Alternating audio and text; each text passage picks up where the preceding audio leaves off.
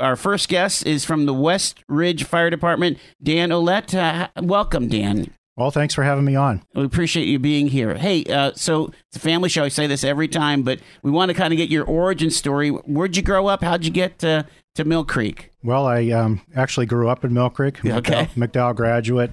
Growing up, I lived about a block behind the West Ridge Fire Station, the main station on 26th Street. So back in those days, the fire siren would sound on every call, and of course, I would get Is that literally how the firefighters knew that there was a call? That's how they knew it. Yeah, because there was not everybody pagers had, or radios wow, for sure.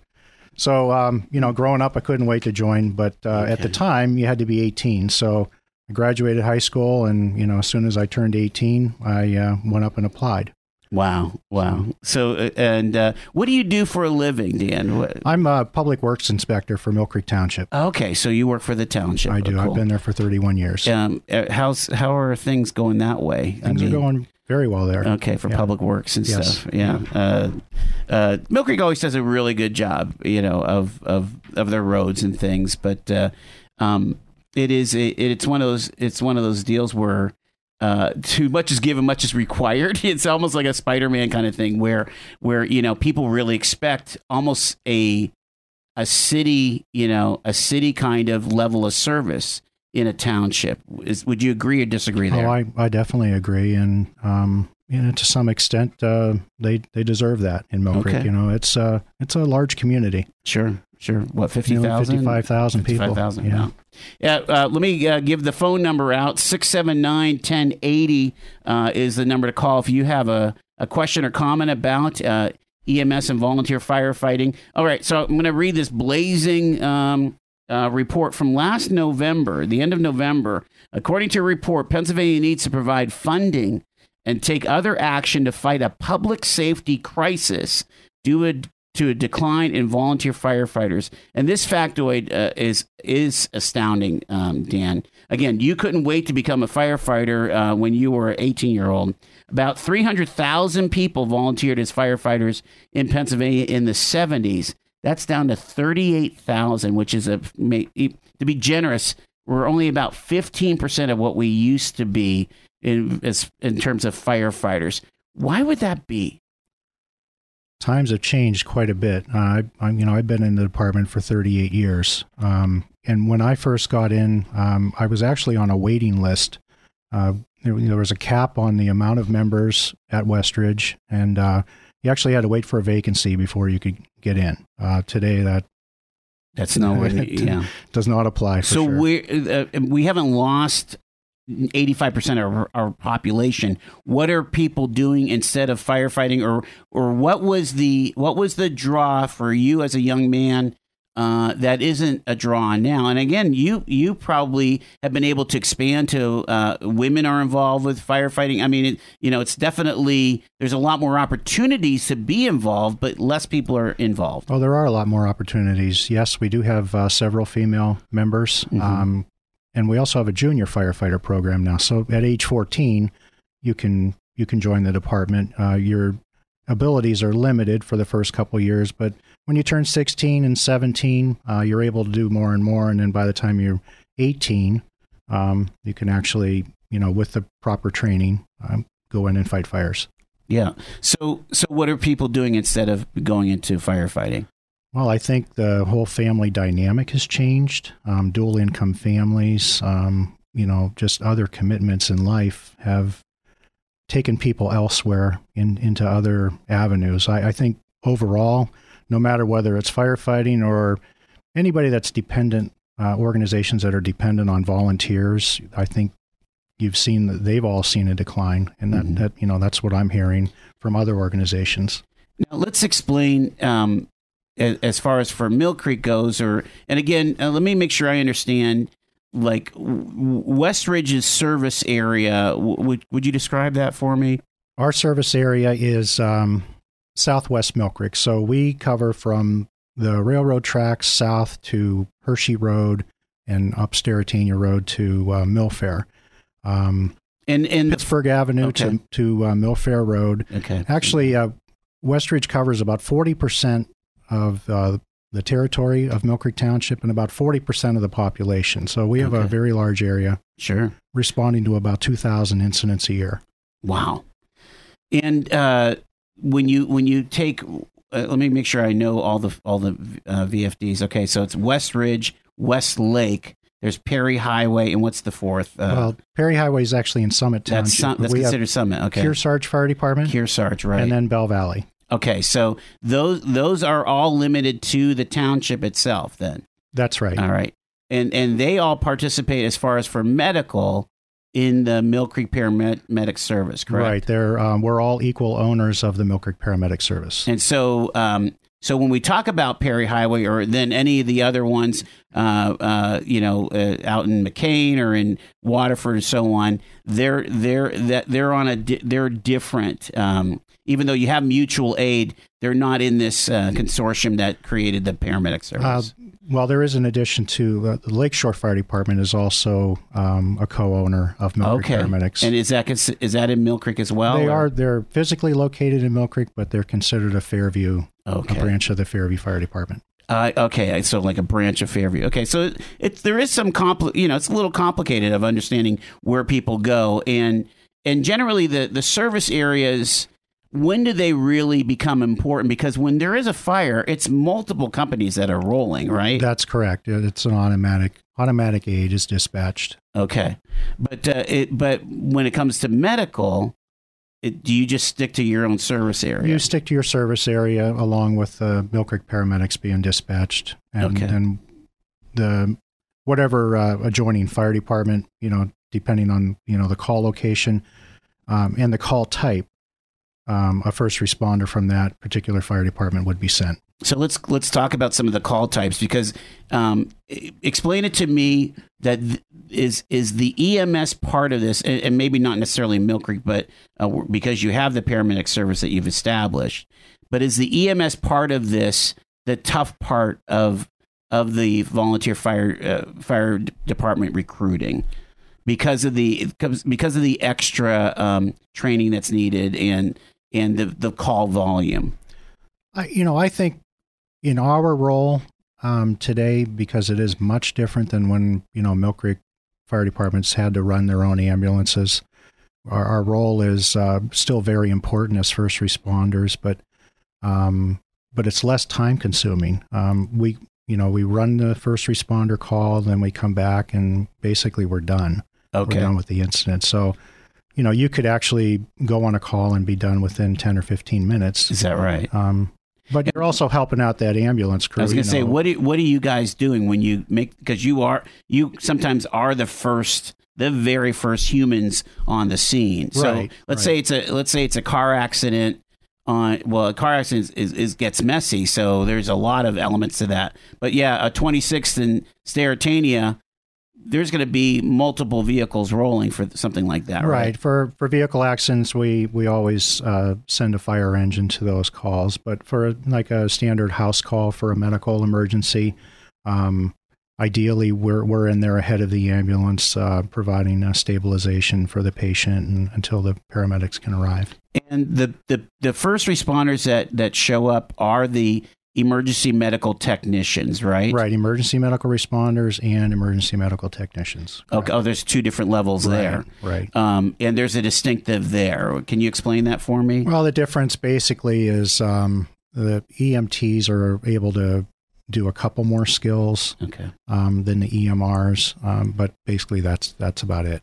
All right, so they show up, EMTs or EMRs. They're doing a stabilization process, kind of getting a handle on the situation. Paramedics come, the transport vehicle comes, and they send them to the hospital. That's right. Okay, and occasionally, depending on the, the severity of the incident, our people will also, if need be, ride in on the ambulance with them to provide the extra hands that might be necessary. Now, let me ask you this: just because I'm a city kid, I depend on EPD and EFD, right? So you all from West Ridge and all the other you're rolling in turnout, correct? Or do you have what are your what kind of uniforms do you wear for a medical emergency? Well, not necessarily.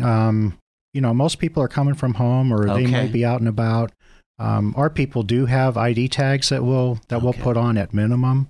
But if people happen to be at the station, sometimes they'll be in station gear, station attire. Sure.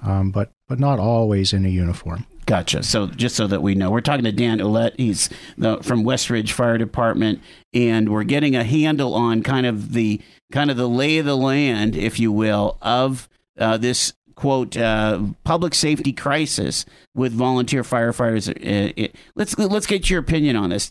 Are we in a crisis? Number one. Oh, I believe we are. Yeah, in Mill Creek Township, and I can tell you that. Our numbers are down, but one of our biggest issues right now is the availability of firefighters, and our daytime staffing is really critical. Back in 2012, Westridge Fire Department, identified the need for a daytime response. We were noticing that, we didn't have enough people, and just to tell you that a typical residential fire, the national standard is 15 to 20 firefighters to safely operate there. We're seeing numbers of half of that. Oh, wow. At a fire. And that's crazy. That is shocking. It really is. It's dangerous. It's dangerous And again, you're going to have not just Westridge roll, right? Generally speaking. Well, yeah, and that includes help from mutual aid. I mean, that shows you that, that the people just aren't around, and, like everybody else, people are working during the day. Yeah. We do have a couple people that are doing shift work. But, for the most part, most departments are strapped for help during the day. So back in 2012, we identified the issue, and we decided what we were going to do is hire people. Right. And we established the Immediate Response Team, or IRT. And that places 3 paid firefighters in our station during the weekdays from 8 a.m. to 6 p.m. And that helps us guarantee staffing during those critical times when we're very short. And do you think that's a solution that many volunteer fire departments can swing? Well, I can tell you that the idea has taken off. In fact, this Saturday we'll be celebrating our 4th anniversary of our IRT program. So we started that launched in 2015, March of 2015. A year after that, the Lakeshore Fire Department approached us for help. So we contract with Lakeshore now. We provide 2 firefighter EMTs to them during the week. And then a year after that, 2017, we began a program with McCain Fire Department, providing 2 firefighter EMTs to them. So you guys are acting as the employer at Westridge, and then submitting or making sure the schedule accommodates these other fire departments. Right, and we've been contacted by departments all over Erie County looking for our assistance also, but we began to run into a problem where we were actually running out of people. Wow. So, even with the paid situation. Even with the paid situation. So we're staffing 7 firefighters out there a day. And, that's about the limit that we could actually put out there. Incredible. Do you think that it's a precursor to Mill Creek saying, hey, we just have to do a paid fire department? Maybe. Well, I've been hearing this thought about merging the Mill Creek departments and so on. Talk about that. Well, I think we're on target to do that. Oh, really? I'm actually on the Mill Creek Fire and Emergency Services Task Force. I'm the vice chairman. Mm-hmm. And that is one of the things that we're looking at right now. We're putting a plan together, or a couple options anyway, to evaluate the feasibility of that. Can it remain, a volunteer and basically a combination department where you have paid firefighters and volunteer firefighters? I really think that would be ideal for Mill Creek right now.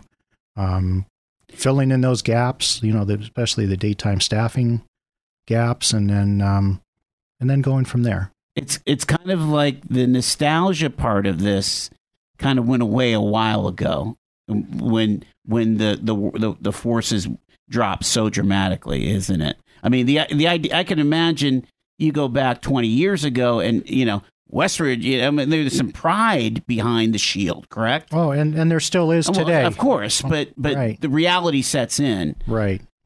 There's a lot to it. It's not just running the calls, it's all the training, it's all the administrative duties. A lot of things happening behind the scenes that people just don't see. It's not just the truck driving down the road, responding to a call, but that's a little bit of it. Have you, as part of this task force have you talked to underwriters and the people that make the decisions about what house insurance is going to cost?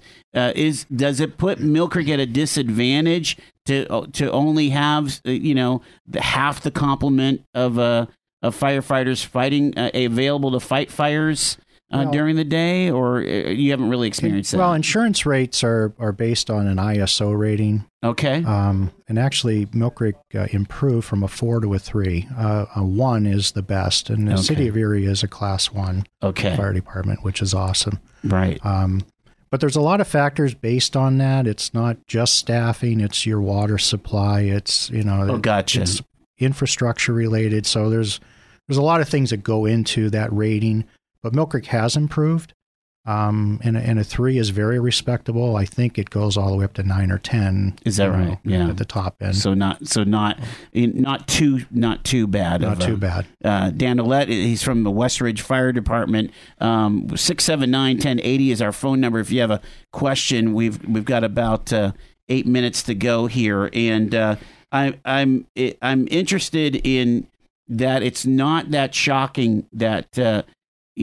First level is perhaps we're going to do a combination department, and perhaps it would be this paid department. What have you guys discovered in your studies about what that means for taxpayers in Mill Creek? Right now, it doesn't really mean anything for taxpayers. The model that's being put out there would be bringing all the departments together in Mill Creek as one new department. Okay. One under one umbrella instead of 4 separate.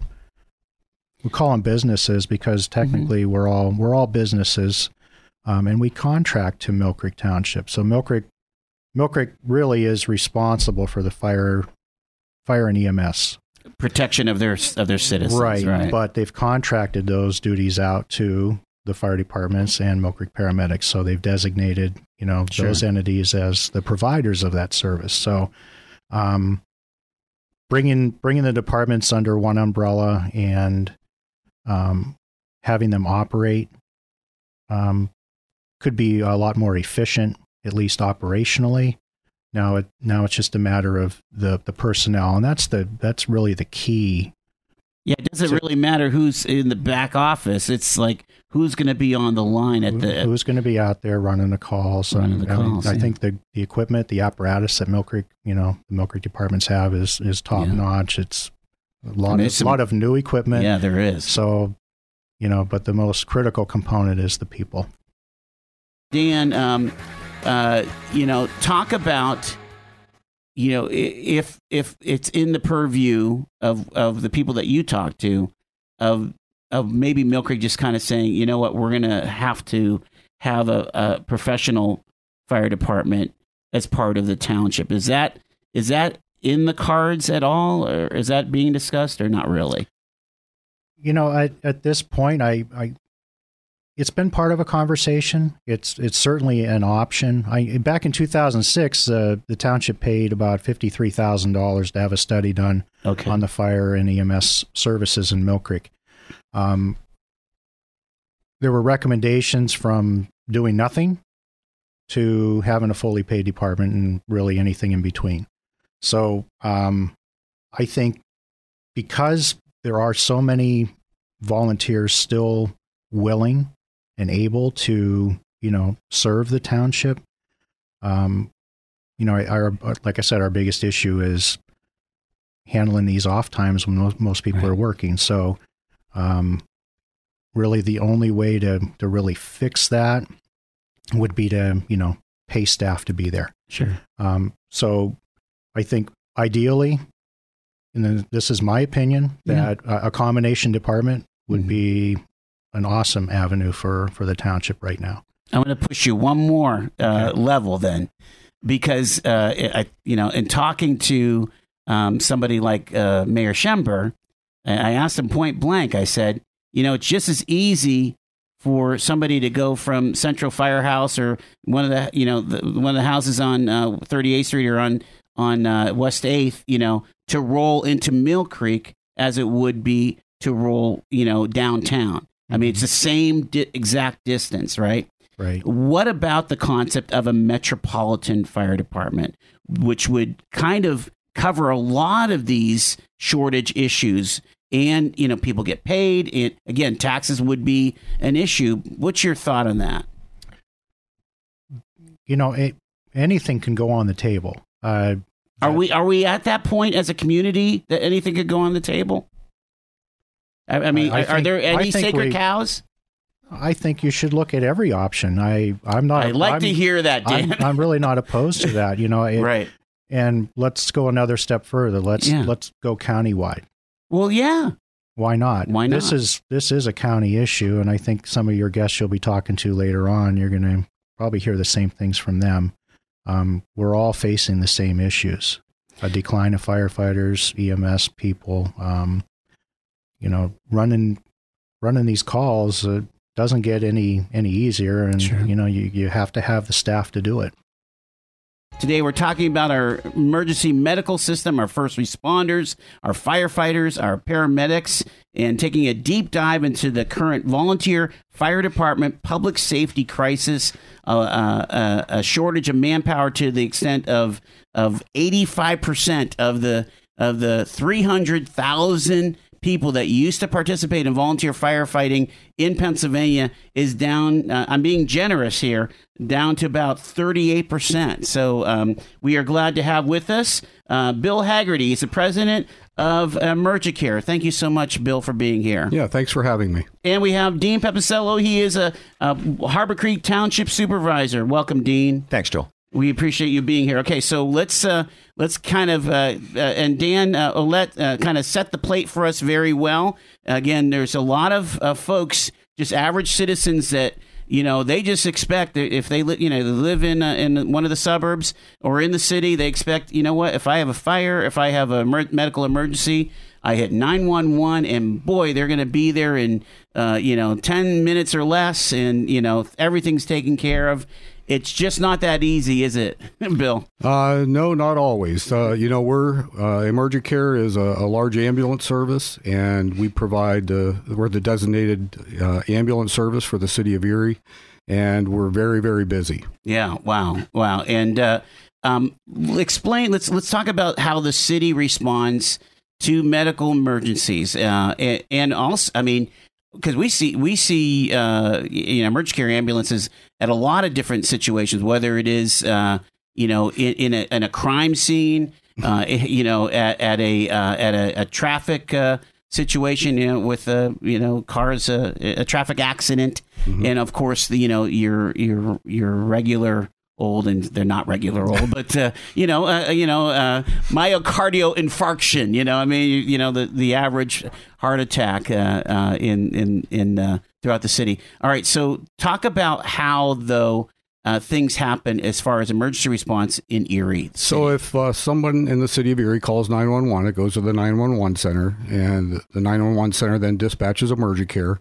We have our own communication center, and because we have so many units out and about, and we have AVL, so we know where those vehicles are at all times, then we can send the closest appropriate unit to the call.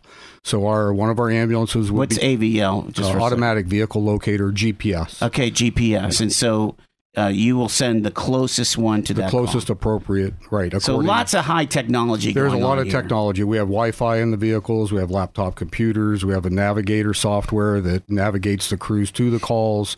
So yeah, there's a lot of technology. So the emergency care would be dispatched, and the fire department, Erie Fire Department, would be dispatched as a first responder, depending on the location of the call and the nature of the call. And then, if again, first responders would immediately start treating the patient until our ambulance got there, and they would assist our ambulance crew, our EMT and paramedic, in the treatment, packaging the patient, getting them in the ambulance, then we transport to the hospital. Can you guys give me a little history lesson? Because I'm trying to understand. Has it always been the case where you have a firefighter or first responder respond in addition to an ambulance and / paramedic that respond? Is that always been kind of the course of action? I've been a paramedic for 40 years, and as far back as I can remember, that has typically been the situation. Because do you remember the old Inhalator? Yeah, wasn't the that Inhalator squad. That was a fire department squad, right? Correct. Was that did they go solo, or did an engine roll with them? Well, I actually, when I was a young man, we had to call for an ambulance to my house for my dad. Okay. So this was out in West Erie County, and it was the fire department ambulance. So your first responder was the ambulance. So that's the distinctive that I'm missing here, is that that because the ambulance service has been separated from the volunteer fire departments or the paid fire department in the case of Erie, right? That those first responders are separated, but they still roll to the event. Yeah, they go to, like I said, there's specified calls, the critical calls that they go to, the motor vehicle accidents, the myocardial infarctions, as you put it. Yeah. The bad-natured calls in the outside areas, usually because they can get there quicker than the ambulance can get there. Okay, I get that. Because the ambulance generally is coming from a central location, although at one point EmergiCare had like one on Buffalo Road. You still do, right? Yes. Yeah, okay. Yeah, we have our headquarters at 19th and Peach. That's a 62,000 square foot facility. And then we have our Station 2 out on Buffalo Road just east of McClellan. And then our Station 3 is at 23rd and Peninsula. All right. I want to ask you about mutual aid, and you can jump in on this, Dean, too, insofar as that one of the things that we are hearing about is that when a call comes in that it's outside your particular service area, you're providing mutual aid a lot. Insofar as that there is not an ambulance available, or I should say there's not a crew available to roll to that event. Can you explain that scenario when that happens? Sure.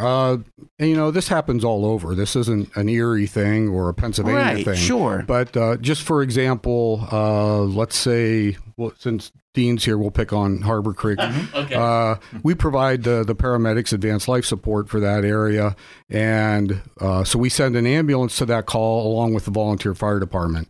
If the volunteer fire department does not answer that call, then EmergiCare would treat and transport that patient. Then, so that would be mutual aid.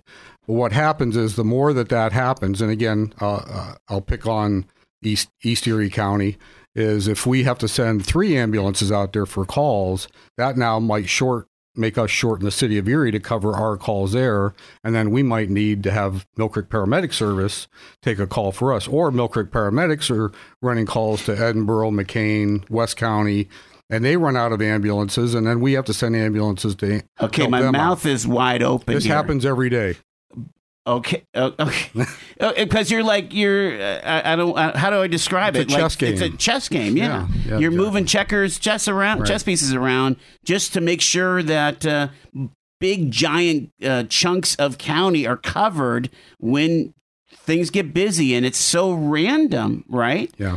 And we have a computer program that tells us that predicts. It's a predictive software where the next calls are going to be. So we are always moving our ambulances around, trying to get them closer to where that predictive software believes that call is going to be. Okay. So there's a lot of diesel fuel and gasoline used to run this efficiently.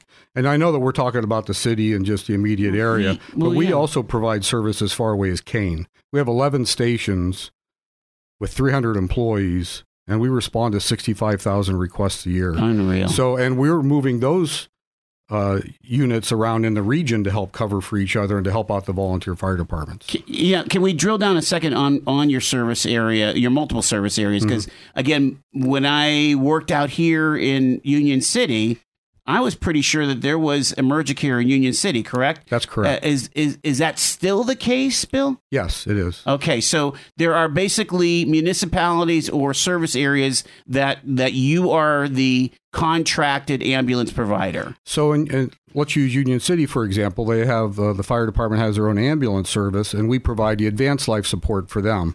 But again, if they don't answer the call, our ambulance is there with a paramedic. We would end up treating and transporting that patient. But that ambulance is also strategically placed there to assist Waterford, Mill Village. Gotcha. Goes, to Corey, different areas. I think Bill can explain. Here's the difference most people don't understand. The difference between ALS and BLS are very different things, different patients. Can you explain that? I don't think people understand that. And Emergicare is going everywhere, essentially providing ALS. Is that correct? Correct. I mean, we do staff a couple of ambulances. Advanced life support. Yeah. Can you so explain the difference? Basic life support are 2 EMTs, emergency medical technicians. So they can provide that basic support. They can give oxygen. They can do an assessment. They can splint fractures, try to comfort the patient, things of that nature. They, of course, take emergency vehicle driving, so they drive the ambulances. The paramedic, and that schooling is about 4 to 4.5 months. And then, of course, we put new EMTs with experienced people for a while to get them acclimated. Paramedics now, typically you're an EMT for 1 or 2 years. You take paramedic schooling. That's 1 year long, and that includes the classroom and the laboratories, all those things. And so the paramedics can start IVs. They can do advanced airways, give medications, do the intraosseous IVs. Wow. They could do a lot. And so most of our ambulances have a paramedic and an EMT. We do usually staff a couple ambulances that have 2 EMTs, and they're restricted to going on the basic life support calls. Has anything changed, Bill? And both of you guys can weigh in on this. Has something changed in state law for the basic life support or the EMTs to kind of impact the number of recruits that, especially on the volunteer side, that you're able to get? I'm not exactly in the business, so I'm the elected official who's responsible for public safety. Right. I can't tell you about all the details. Act 37 came out a few years ago, and it was a tougher EMS act. It did put the onus on the more training, certifications, continuing education. Didn't necessarily make it harder to be an EMT or a paramedic, but maybe a little more strict on their continued training. They put some restrictions on how to staff different vehicles, ambulances, and that you had to staff 24 hours a day, 7 days a week, 365 days a year, whether you were career or volunteer. And I know that has been a struggle for a lot of the volunteer services, but the state also gives you an out on that all you have to do is be part of a plan, county-wide or larger. And if you do that and you call out of service and it's according to the plan, there's no discipline, there's, nothing happens to you. But if you don't do that and you're not part of a plan, the state could come back and discipline you, warn you. You're talking about as an individual, you're getting No, disciplined. I'm talking about an ambulance as service, an ambulance a volunteer service. Okay. or paid career. Okay, all right. Just want to make sure I understand this. Again, just so that you understand how to be confident that you will be served in a timely manner from the people that are giving their heart and soul to making sure that happens, getting you to the hospital if you need to be, fighting the fires at a home. We just had a horrible fire at a row house yesterday at Lawrence Park. And again, Dean, you're on that side of the county. I don't know how many different companies rolled for that. Oh, it's half a dozen probably, yeah. Yeah, exactly. And so let me understand what's going on here, though, because we have this crisis of not enough people. Again, Bill, you were saying off mic that there's just people that are just consumed by their kids' schedules and just other important things in their lives, and they can't volunteer anymore. But what I've heard as I've kind of gotten ready for this program, that the defined issue is just this concept that the advanced training that is needed, or I shouldn't say the word advanced, but the extensive training that is needed to be even just an emergency medical responder, an EMR, and an EMT is kind of knocks people out. They just don't have the time for it. It's that. It's two working parents. It's all of the extracurricular activities that have changed in the last 30 or 40 years. And I'm going to be honest here. And you don't want to say this to Bill because he makes money on calls. And that's the business side of what we do. But there are plenty of people who could get themselves to the hospital, could call Uber for a ride. They don't say that in that business. We say that in the elected side. There are more calls. I think there are more calls that you're dealing with, that these people are dealing with. Okay. So you add all of those things in. Say that again. You're saying that just the number of times that the ambulance is called has gone up, and our population has dropped. Yes. They don't say that in the medical services industry because their business is to save lives, is to pick people up and get to the hospital. And we need them there. I suspect that emergency services people would tell you that every person should call 911 because that's the right thing, the safe thing to do. In all honesty and in all reality, many of those calls don't have to happen. They don't. Let me jump in there, Dean. I almost completely agree with you. I understand. There are people that call 911 when an ambulance truly isn't needed. Right. And again, we could come up with examples of, a sprained ankle. Well, they don't really need an ambulance. But what I want to make clear to you all is that if an ambulance is not necessary and we treat them and transport them, we do not get paid for those. Is that right? Because the insurance companies, Medicare, they're going to realize, listen, this patient could have gone by taxi, by Uber, or driven, or whatever. And so we don't get paid for those. What the shocking thing is, Bill, is that you have people that are calling for sprained ankles, and then you have the people that are shot that drive themselves to Hammond. Is so we have both sides of this thing, right? There's a business side to it. Right. All of those things are factors in the dwindling of volunteers. And that's the issue that we're talking about. We're trying to wrestle with is, where are the volunteers and what are the solutions that are being forced upon our elected officials and forced upon the taxpayers to deal with this, right? Yeah. And so again, I just still have to understand how this all works because, again, living in the city, it is very simple for me to understand. We have a police department, we have a fire department, and we have paid ambulance service. It's simple. But living in Harbor Creek, what do we have?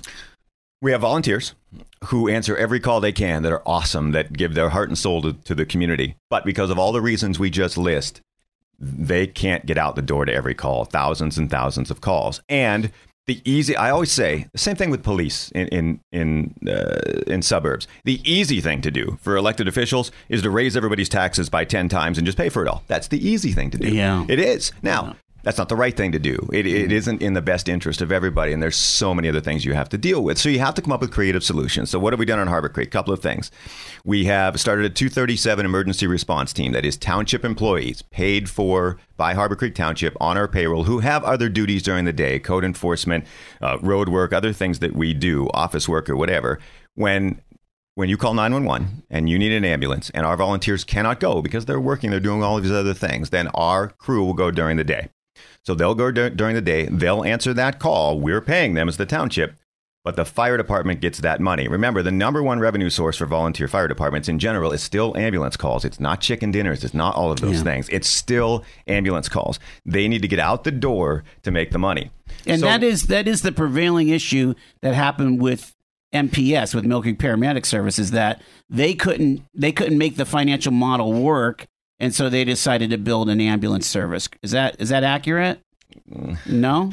We're not. I don't know. You're not in Mill Creek, so yeah. Okay. Dan spoke great to it, to be honest, and we really can't speak for what goes on. But I will tell you what's going on in Harbor Creek. What's going on in Harbor Creek is that now. So our employees go out during the day, 7:30 to 3:30, our normal working day. When the bell rings, they'll go out when volunteers can't. If they do, fine. If they can't, we'll answer. The fire departments will get that money.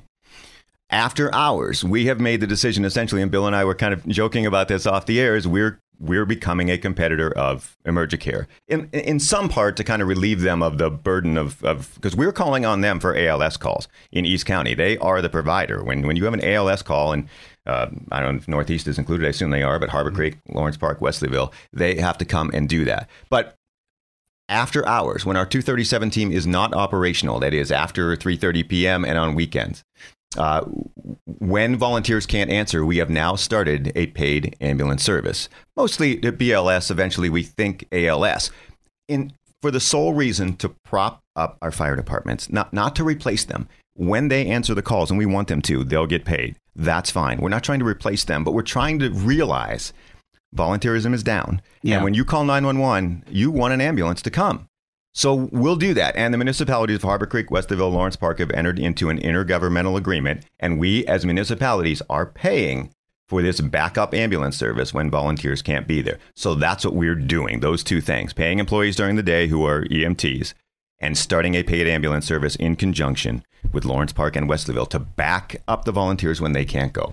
So just for clarity's sake, those three municipalities right now, the volunteer fire departments in those municipalities have ambulance service or don't have ambulance service? Yes, they do. They do. Yes. And so it's just that they can't roll all the time. Not all the time. Yeah. If they do, wonderful. That's if they do, they'll make their money. There'll be prosperity, and our paid ambulance service will go out of business. Okay. But that's a distinctive than what we were saying with Union City Borough. Union City Borough contracts with Emergicare to provide ambulance service. Is that correct? No, they provide. I'm sorry. Union City Fire Department ambulance is their designated provider of ambulance. We're their designated provider of advanced life support. Right. Difference between ALS and BLS. Okay. See, there's a lot to unpack here, folks. EMS is a unique business, and it's not that old. So you really need to be experts, especially in Pennsylvania, because reimbursement in Pennsylvania is one of the lowest in the country. So in order to be a successful EMS, you really have to have that expertise. We're glad to have this significant conversation today, talking about EMS, talking about the emergency medical services, volunteer firefighting, and we have two people that are in the know about this issue of emergency medical services. Bill Haggerty, he's the president of Emergicare, and Dean Pepicello, he's the supervisor of Harbor Creek Township. And Dean, you were just saying that the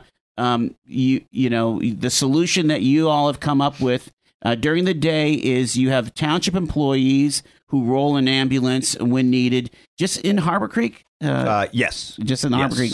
And then at night, you're forming an ambulance service for basic life support, right? And eventually for advanced as well. All right. And again, they're just kind of, sorry to jump in, yeah. but I think everyone's looking for their own creative solution. Right. And that's what we've done. We need the volunteers. We love them. They really do a tremendous job. And at Testament yesterday in Lawrence Park, that they all come together when the bell rings, accidents, fires, all of those things. We need them to operate in the form that they do. It's so important. And it's important to them, and we understand that. So we're all just looking for creative solutions. I think they're out there.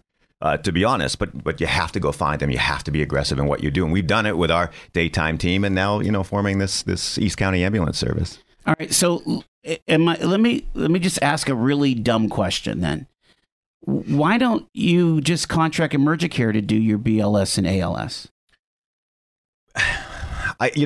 We could. You do BLS in the city, I'm guessing. So all ambulance in the city. Here's because again, number one fundraiser, local volunteer fire departments. Is ambulance service, is BLS. All right, having the qualifications to do that. We still want them to go out the door. That's how they make their money. Bill, he understands. They're sympathetic to that. I think Emergicare understands that better than anyone, which is amazing for the relationship. We still want them to do that. It just becomes more and more difficult for all of the reasons we've talked about. But, okay, so just to be clear here, other than Erie City, does every other municipality in the county have its own ambulance and you just supply paramedics, or do you have this model in other places? No, it's different in different areas. So in Western Erie County, they have, I believe, 7 volunteer fire departments who all have their own ambulance, but they also have the West County Paramedic Association. So they provide the paramedics, the ALS, to assist those volunteers. But they also operate an ambulance service. If the volunteers don't answer the call, the West County paramedics can answer the call for them. So the only time that Emergicare will roll in West County is in mutual aid? Correct. Which it would be, it does happen, but it's rare. Very rare. Okay. Yeah. All right. Is there any other scenario, though, other than the city of Erie, where you're providing basic life support? Just basic life support? No. Not just, but both basic and advanced. We provide ambulance service in certain areas like Kane, parts of Warren County. So way out there. Titusville. Yes, so we're the primary ambulance, ALS and BLS. All right, talk about just so that I understand, Bill. And again, we're talking to Bill Haggerty, he's the president of Emergicare, Dean Pepicello from Harbor Creek Township.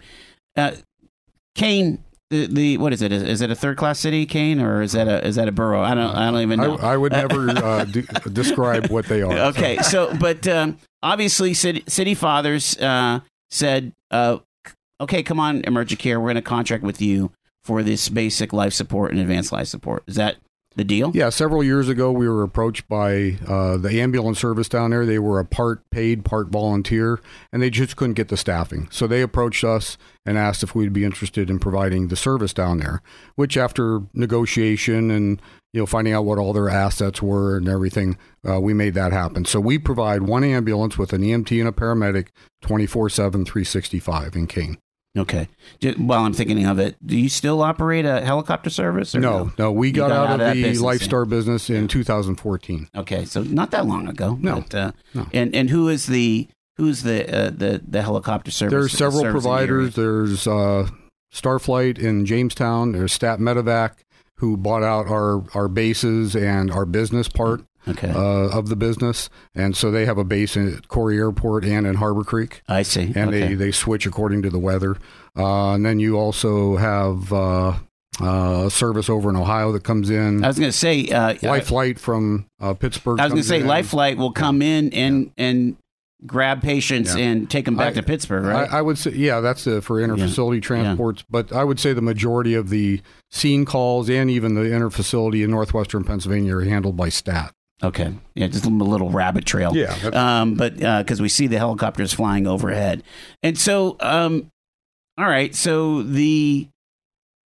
in order to maintain this volunteer fire department infrastructure is the reason, and because of the history of these volunteer fire departments was to provide ambulance service. That's why the BLS is housed at these multiple fire halls. Is that correct? I don't know about the history. That's a good question. Right. But yeah. I mean, in large part, it is their main funding. And we'll ask the McCain folks because the McCain fire chief is coming on in a little bit, and we'll have to ask their history. Again, these are proud organizations. Absolutely. I mean, I'm not trying to challenge the situation at all. I'm just trying to. This is very much like the conversation I have about colleges and talk about a total from out of the blue analogy, but there's a lot of universities and colleges that exist in every other industry. It seems banking, in insurance, and you have consolidation. It's been a natural thing for the last 30 years, but in the university world, you don't see consolidation. You see universities that just die, colleges that just die, and then the kids go somewhere else, right? In this world, in the volunteer fire department EMS world, you have a lot of individual shops, if you will. Every one of them, it sounds like, that has their own ambulance, except in Kane. And I'm being hyperbolic a little bit here, but it's just interesting to me that we're just in 2019 talking about maybe Mill Creek's going to have a consolidated fire department. Anybody want to weigh in on this? Well, the only thing I'll say is, according to the Ambulance Association of Pennsylvania, in the last 5 years, almost 200 ambulance services have closed. Is that so? So there is there is stuff happening here, and I get the notices on these. And what I do see mostly is not just closing, shutting the doors, and not doing it anymore. Although that does happen, is I see consolidation. They're partnering with their neighbors, with career services, career EMS services, to serve their community. So it's happening. I mean, we've lost thousands of EMS personnel in Pennsylvania. Just in northwestern Pennsylvania, I believe we've lost over 500 EMTs, paramedics, and nurses in the last couple of years. Just not doing the work anymore. Just not, they're letting, I think another statistic I saw was that there are more EMTs, certified EMS people, expiring than the training institutes can certify. So we're losing them to death, to aging out. Now, we've been lucky. We recently held 3 EMT classes, 2 in Erie and 1 in Warren County, and we had, I believe, almost 50 students in those 3 classes. We are holding another class right now. There's 22 or 23 in that class. So we are seeing an uptick. We've done some things at EmergiCare to try to dangle the carrot, so to speak, and so far it's been successful. We've hired, I believe, about 20 employees since January 1st. I want to give the phone number out because there might be some folks that want to weigh in on this predicament that we're in. 679-1080, 814-679-1080. So, Dean, have you seen in East County then, as you've been developing this new ambulance service and kind of taking the load off of the volunteer fire departments? If they want. Are you seeing that maybe they're doing better with recruiting? Because again, I want to make sure that my narrative is either right or wrong, that it's the EMT part of being a firefighter that people don't like to do. I'm not going to use the phrase don't like it, but it is very difficult. The calls are numerous, all the things we've discussed. We feel like you will get volunteer firefighters out for the worst things, unfortunately, the sexy things we call them, but they're the worst things, the fires and the accidents. And you bring up I think our numbers they come and go, and it depends on the leadership in a particular firehouse. And right now we have 3 great leaders in chiefs. So the numbers That's a big deal, isn't it? The numbers are steady. Sometimes they're up, but they come and go. Sometimes it's a rash of college kids who want to volunteer, but they're not here, for forever. They're only here a few years, and they're not here over the summers. But really, the recruiting's gone really well, but there's still all of these departments face the same things all the time. So it's going to be up and down. It's going to ebb and flow. We wanted to solve that for the long term. We didn't want to go through it again. We wanted to know when you called 911 in East County and it was a BLS, because we know ALS EmergiCare was coming, but it was a BLS that they're going to be there. We can't continue to burden these volunteers like this. So we bit the bullet, and we decided that we were going to do the paid service to try and solve the problem. Only when the volunteers don't go. This is very important. And you use the difficult word is consolidation on the volunteer firefighter side. Listen, some of the traditions of these firehouses go long ways back to Benjamin Franklin, for goodness sakes. A lot of these people can trace it all the way back to him who started this. We're not going to break that up. We're not going to force consolidation. We're not going to do those things. Are there things we think they can work together on? Yes, they do, by mutual aid.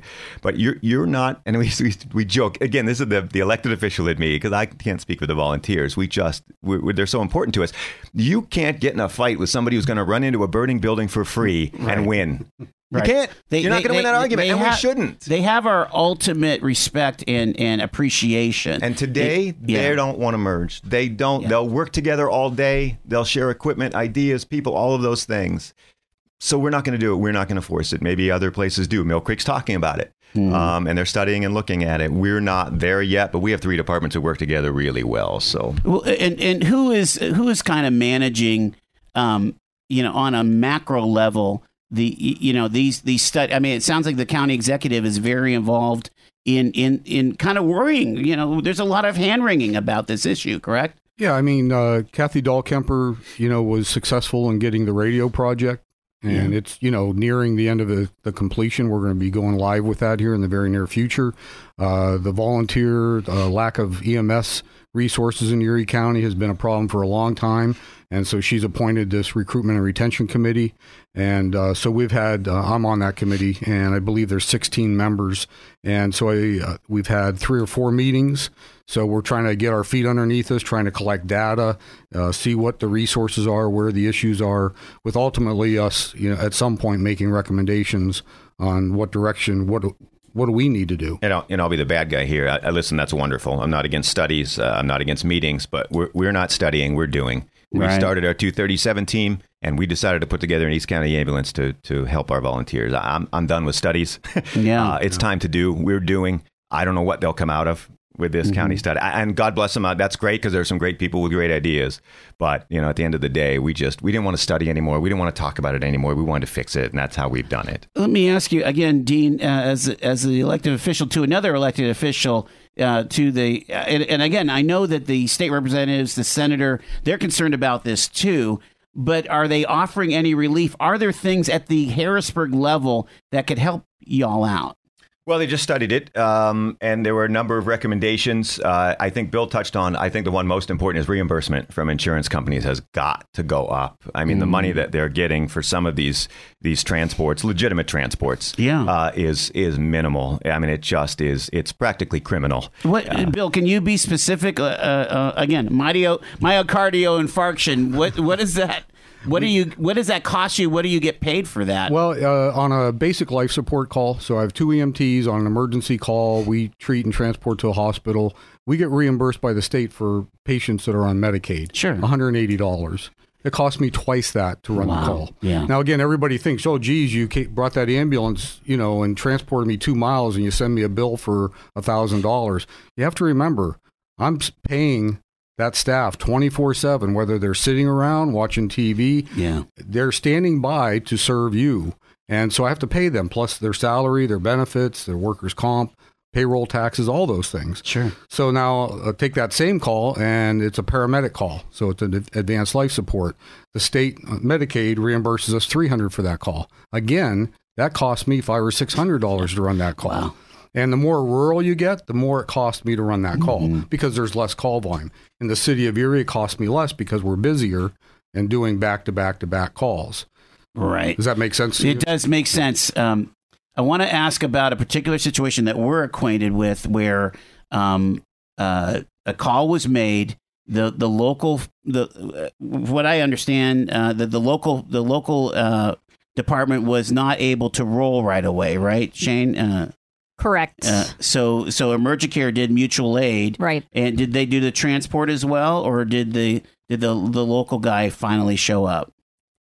Emergicare picked up my husband. Okay. From our house because Wesleyville couldn't respond at that time. It was on a weekend, and they just weren't there. It was a Saturday morning. So it was both advanced life support, right? The paramedics came as well, correct?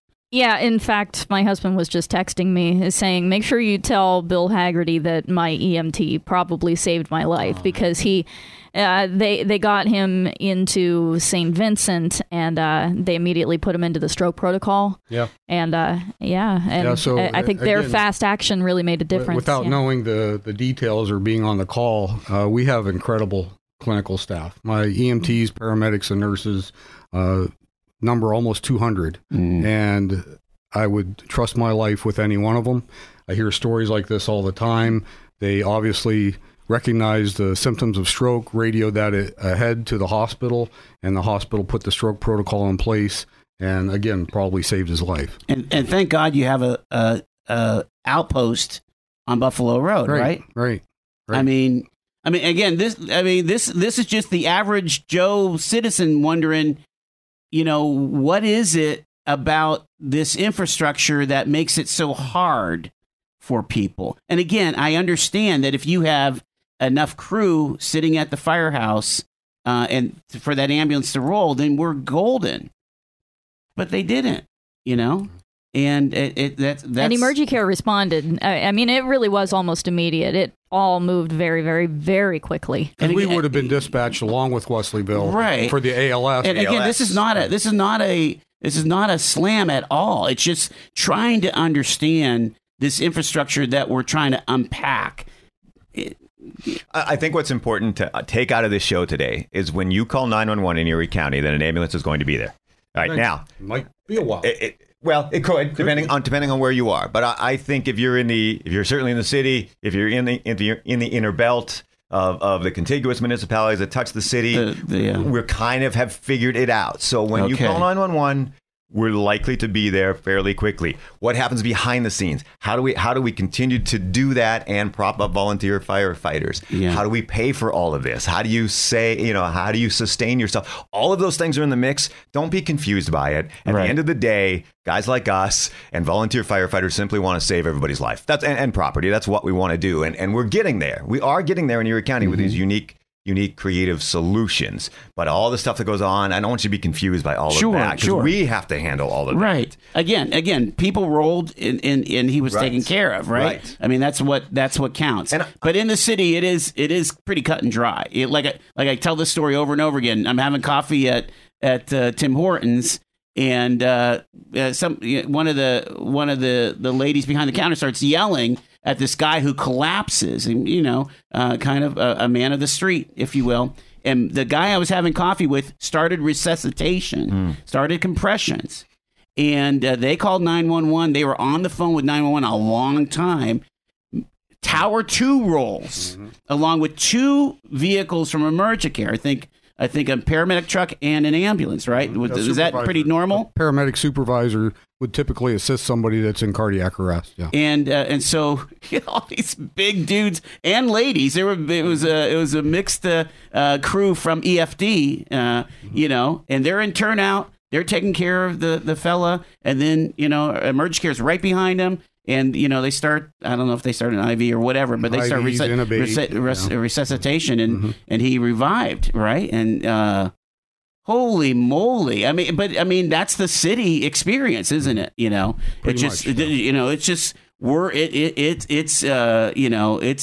It's a battlefield, if you will. A whole platoon goes and makes it happen, right? Right. So and again, this is so informative, and we, again, what you're saying, Dean, what we want to take out of it is, well, we need some help. We need some people to stand up and say, hey, I want to volunteer. I want to give to my community. We have Bill Haggerty and Dean Pepicello here. Bill is from Emergicare. Dean is from Harbor Creek Township. As we're understanding the ecosystem, the infrastructure of emergency response, of EMS, emergency medical services, and the volunteer firefighters that every day, volunteer, put their lives on the line to make sure that we're safe in our community here. And we're trying to I won't say solve a problem, trying to identify solutions to a very complex problem. I have to ask you guys from your knowledge base, is anybody have a solution that seems to be working out in the country or in elsewhere in Pennsylvania that you've heard, or is it just multifaceted? I assume you're talking from a volunteer sure, standpoint. Yeah. It's just it depends on the municipality. So look what Mill Creek has done. Yeah. Now look what we're doing in East County. They're very different scenarios. Using our employees during the day has been a creative solution. Cool Hose is paying people. Perry Highway paying people, essentially. So each municipality is different. In the city of Erie, paid system absolutely works best. It just depends on where you are, Joe. Is Cool Hose using West Ridge as their supplier? No, they have their own employees. Okay, and all right. Cover, so West Ridge has kind of got their own little system going on with being the kind of the paymaster or the employer of those paid. This down here is straight volunteers, nothing else. Up here is you're going to pay everybody full boat, the whole full blown thing, and everybody else is trying to fill in between, find a financial solution that works, but it doesn't get you here where you have to increase everybody's taxes. It's just they couldn't afford you, tax them out of their house. So. Yeah. But every municipality is different. That's the point I want to get across. There are creative solutions that might be very different in Waterford than it is in Wesleyville. Yeah. You have to find them. And, right. In the meantime, we're relying on, Emergicare and ALS, and they've done a great service to the community. There's no doubt. And here's the beautiful thing is that 911 is centralized now. I mean, there are parts of this infrastructure that have been greatly advanced since your beginning of your career, Bill. I mean, as far as 911 goes, Yes. we had an episode here at the radio station. Again, we've been in Waterford since 1994. I didn't know who to call. And I'm not sure there was 911. It was like a non-emergency, but I thought I was supposed to go north, and I think I went south or vice versa. Anyway, I think both Stancliffe and what's up here, Perry Highway, both rolled.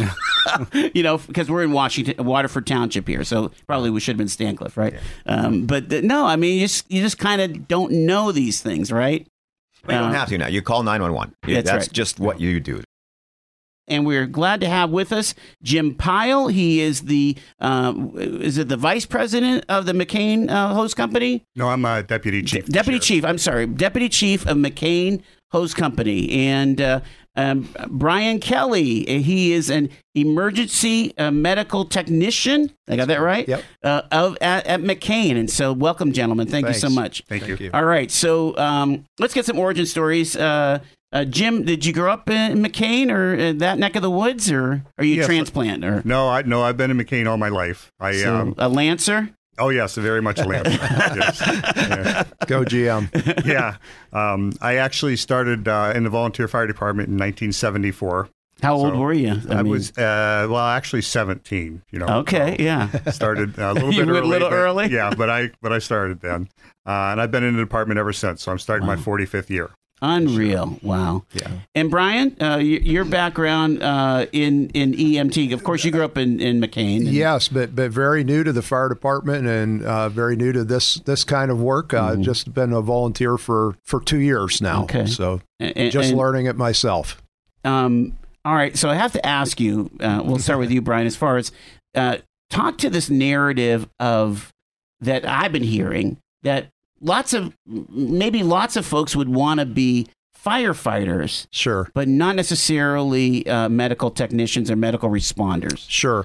And a lot of that has to do with just the amount of training it takes to be an EMT. The training is months long, to get your EMT certification. And it's just it's a big commitment for somebody to make. And I made it only because back about 8 years ago, my daughter, who was in high school, wanted to take an EMT class. And I thought, well, this would be a great thing for the two of us to do together. So I forget for how many months it was. We went every Tuesday and Thursday evening, for 3 or 4 months, if I remember correctly, to get this training. So that's how I got involved. It's a big commitment.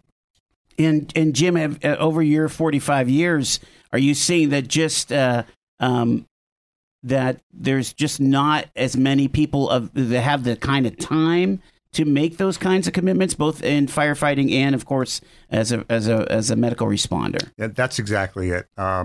Everybody's being pulled in different directions now as far as volunteering. You only have so much time, and it's very time consuming. You have to have a commitment to do the training, and then be willing to get up in the middle of the night and go on calls, or leave the supper table, or leave one of your child's events that they're having. And it's very tough. It's hard to find those individuals.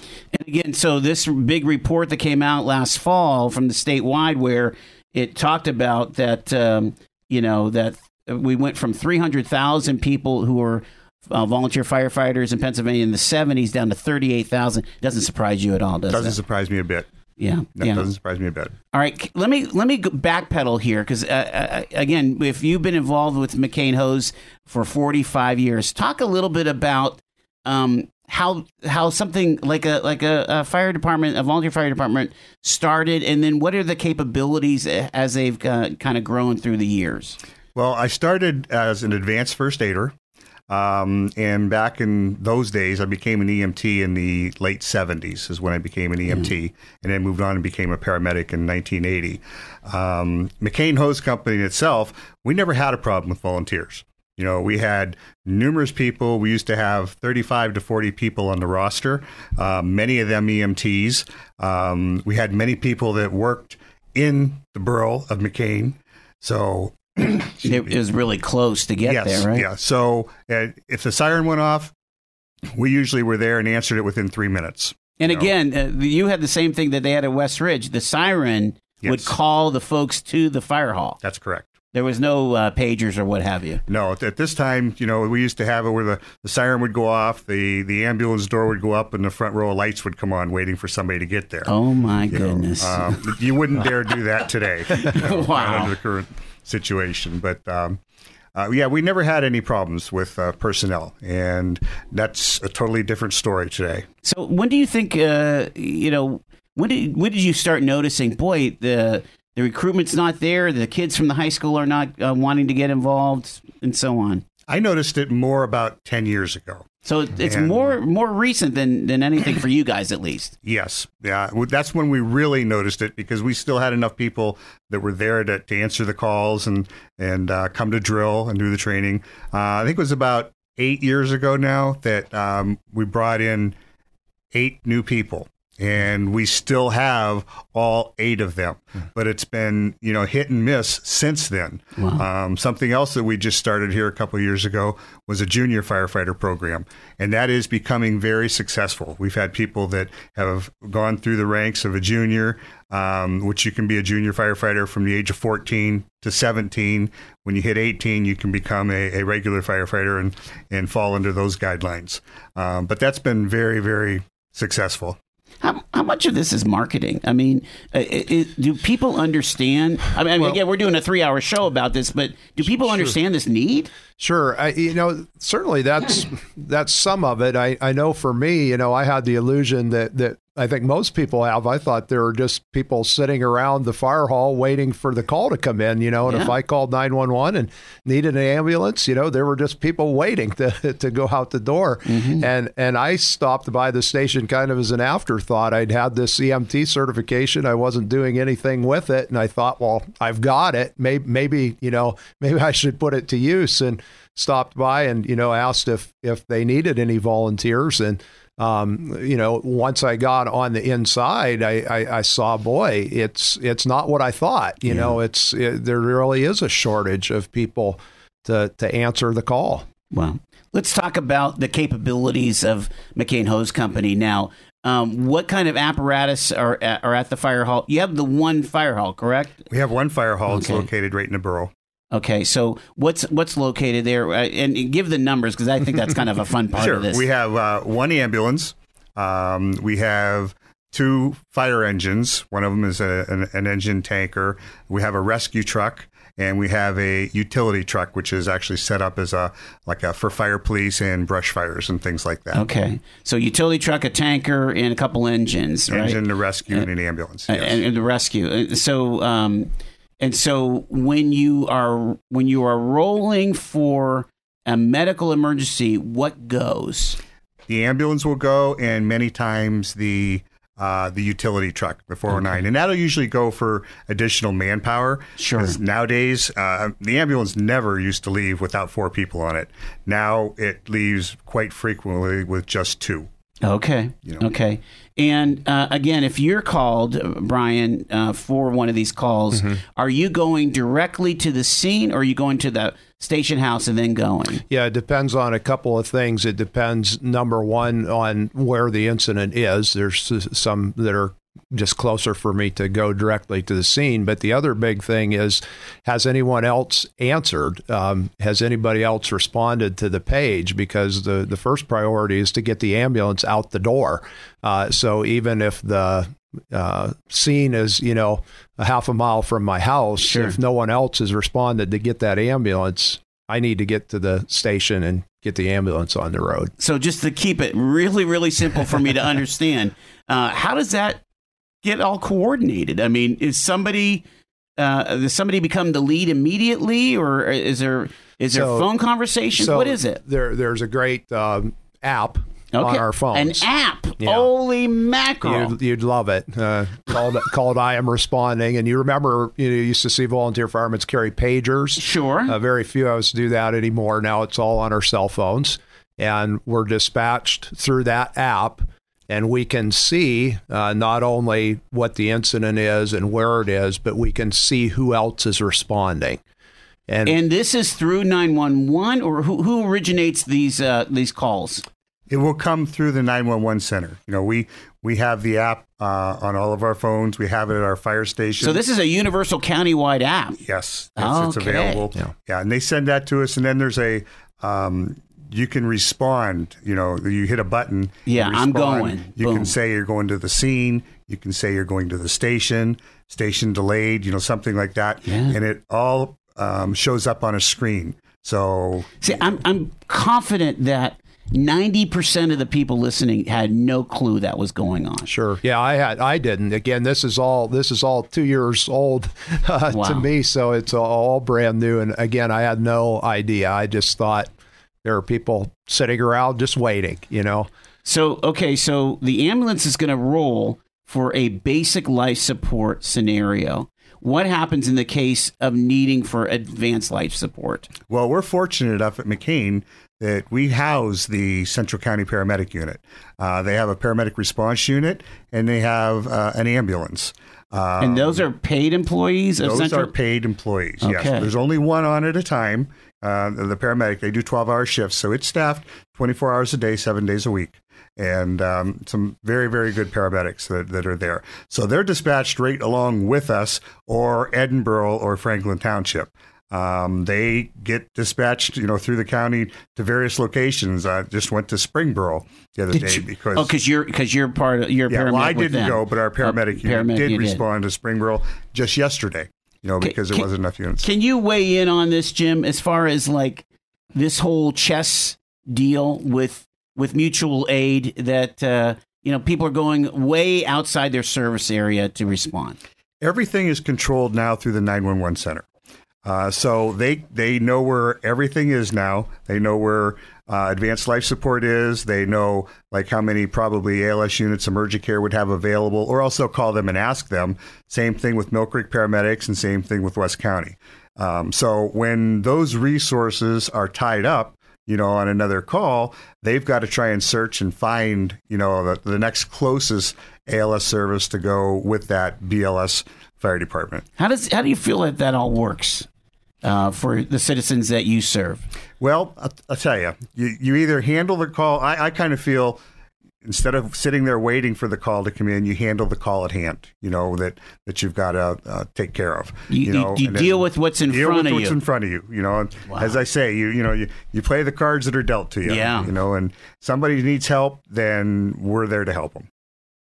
Jim Pyle and Brian Kelly are with us from the McCain Hose Company. So, okay, we let me get a little bit deeper into this thing. First off, Jim, how do you feel like the current system is working insofar as let me explain to our listeners that you've kind of jumped onto the, what do you call it, Brian? The IRT bandwagon. One of you talk about that. Well, if I can explain that, several years ago, I'm looking back at probably, maybe 6 or 7 years ago, when McCain noticed that we did not have personnel during the day that were able to answer calls because everybody, was not working in the borough anymore, and we just didn't have the resources. Yeah. We actually leased an EMT through Emergicare and had that EMT, a single EMT during the day, thinking that would kind of help if we could get one more person. Wow. And sometimes we did, and sometimes we didn't, So then when Emergicare started having a shortage and they needed that resource, then it gave us an opportunity to look outside the box. And that's when we approached West Ridge, and I spoke to Chief Dan Ouellette at the time and said, how about, can McCain lease 2 IRT members, which stands for an incident response team, for a Monday through Friday, and we currently do it from 7 a.m. to 5 p.m. And I can tell you that team that we have had has saved lives within our borough, without a question, and I've got a couple specifics, Yeah, go. Well, most recently, here about a week and a half ago, we were dispatched for a chest pain call about a block away from the firehouse, and the crew answered, and they were on location in less than 2 minutes. And that gentleman at the time was having severe chest pain. He was having what we call a STEMI, which is an infarct. And we called ahead to the hospital to have them prepared. We loaded the gentleman into the back of the ambulance, and he went into cardiac arrest. Wow. So the crew started CPR. The medic had provided advanced life support. Ended up defibrillating him a couple times. We got him to the hospital, and the patient was awake. He was taken to the cath lab. He had 2 stents put in, and he was home 3 days later. Wow. So, yeah, that fast. That wouldn't have happened if we would not have had that crew. Right. Right. And so so is that the future? I mean, to have it's kind of like what Dean Papicello was talking about in Harbor Creek, where they're using Harbor Creek employees to man during the day, and now they're building their own ambulance system for at night, for at least to start with basic life support and then eventually advanced life support. I mean, do you think that this is going to be the model that the volunteer fire departments are going to have to do? I think a portion of it is. I don't think we're there yet. You know, we're able to provide that service during the day, but there's still nighttime coverage. There's still weekend coverage things, and for the most part, we get out, you know, of the station over 95% of the time. But there's those few times where we're unable to respond and have to rely on a mutual aid department to. And what kicks in for McCain? What would normally kick in if you guys can't respond? Is that going to usually be Edinburgh or Franklin Township or just whoever's available? It's pretty much dependent on the 911 center. But it would depend on, because they're the ones that do the dispatching. So if McCain doesn't answer a call, they're going to dispatch somebody that, is next closest, or more likely a paid service because we know they're staffed. And currently, so Emergicare may roll on a McCain deal. Could. Yes, they could. And I mean, it's just fascinating to me how this all works.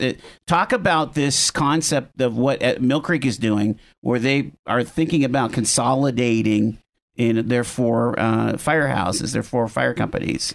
That is the future, as far as I can see it. Wow. That has to happen. What does that do, though, to the tradition and the things that we've been talking about? That strong connection to your local fire department.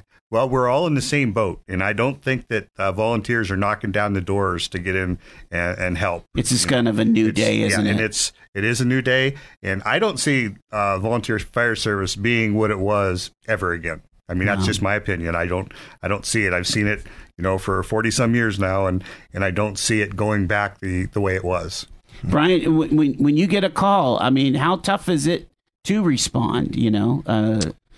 Yeah, well, I mean, it's certainly an inconvenience. The calls never come at a convenient time, and the calls take a considerable amount of time. We figure 2 to 3 hours for a call itself, but then on top of that is the paperwork that has to be done after that call. And for me, who's still new at it, it takes me about an hour in front of the computer after every call to put everything in as it needs to be done. So it is a big thing. But Joel, from sort of the other hat I wear, I'd like to really raise this as an issue that speaks to, somewhat a deficit of our culture, where we have lost a sense of community. We've lost a sense of neighbor care.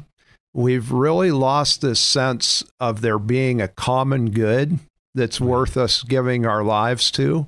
And to be honest, I wasn't motivated by any of those big motives when I knocked on the door of the fire hall the one day and said, could you use any more EMTs? But now, having done it for a little while, I really see how much bigger this issue is. It's not just about making sure there's an ambulance that goes out the door. It's about that bigger sense of do we really value our neighbor, and do we really value our community, and do we really believe that there are things worth being inconvenienced for, worth having to give up 3 or 4 hours on a Saturday because we're caring for the person down the road who needs us. And, the most rewarding thing for me has been, when you go to an ambulance call, particularly, you're seeing people in their most vulnerable moments. I mean, they're scared, their world is shaken. And the wonderful, rewarding power of being able to come in, with a smile and with a calming presence and assurance that, we're going to do everything we need to do to help them. It takes us back. I think, again, putting on my other hat for a minute, it takes us back to what Jesus called us to in loving our neighbors as ourselves.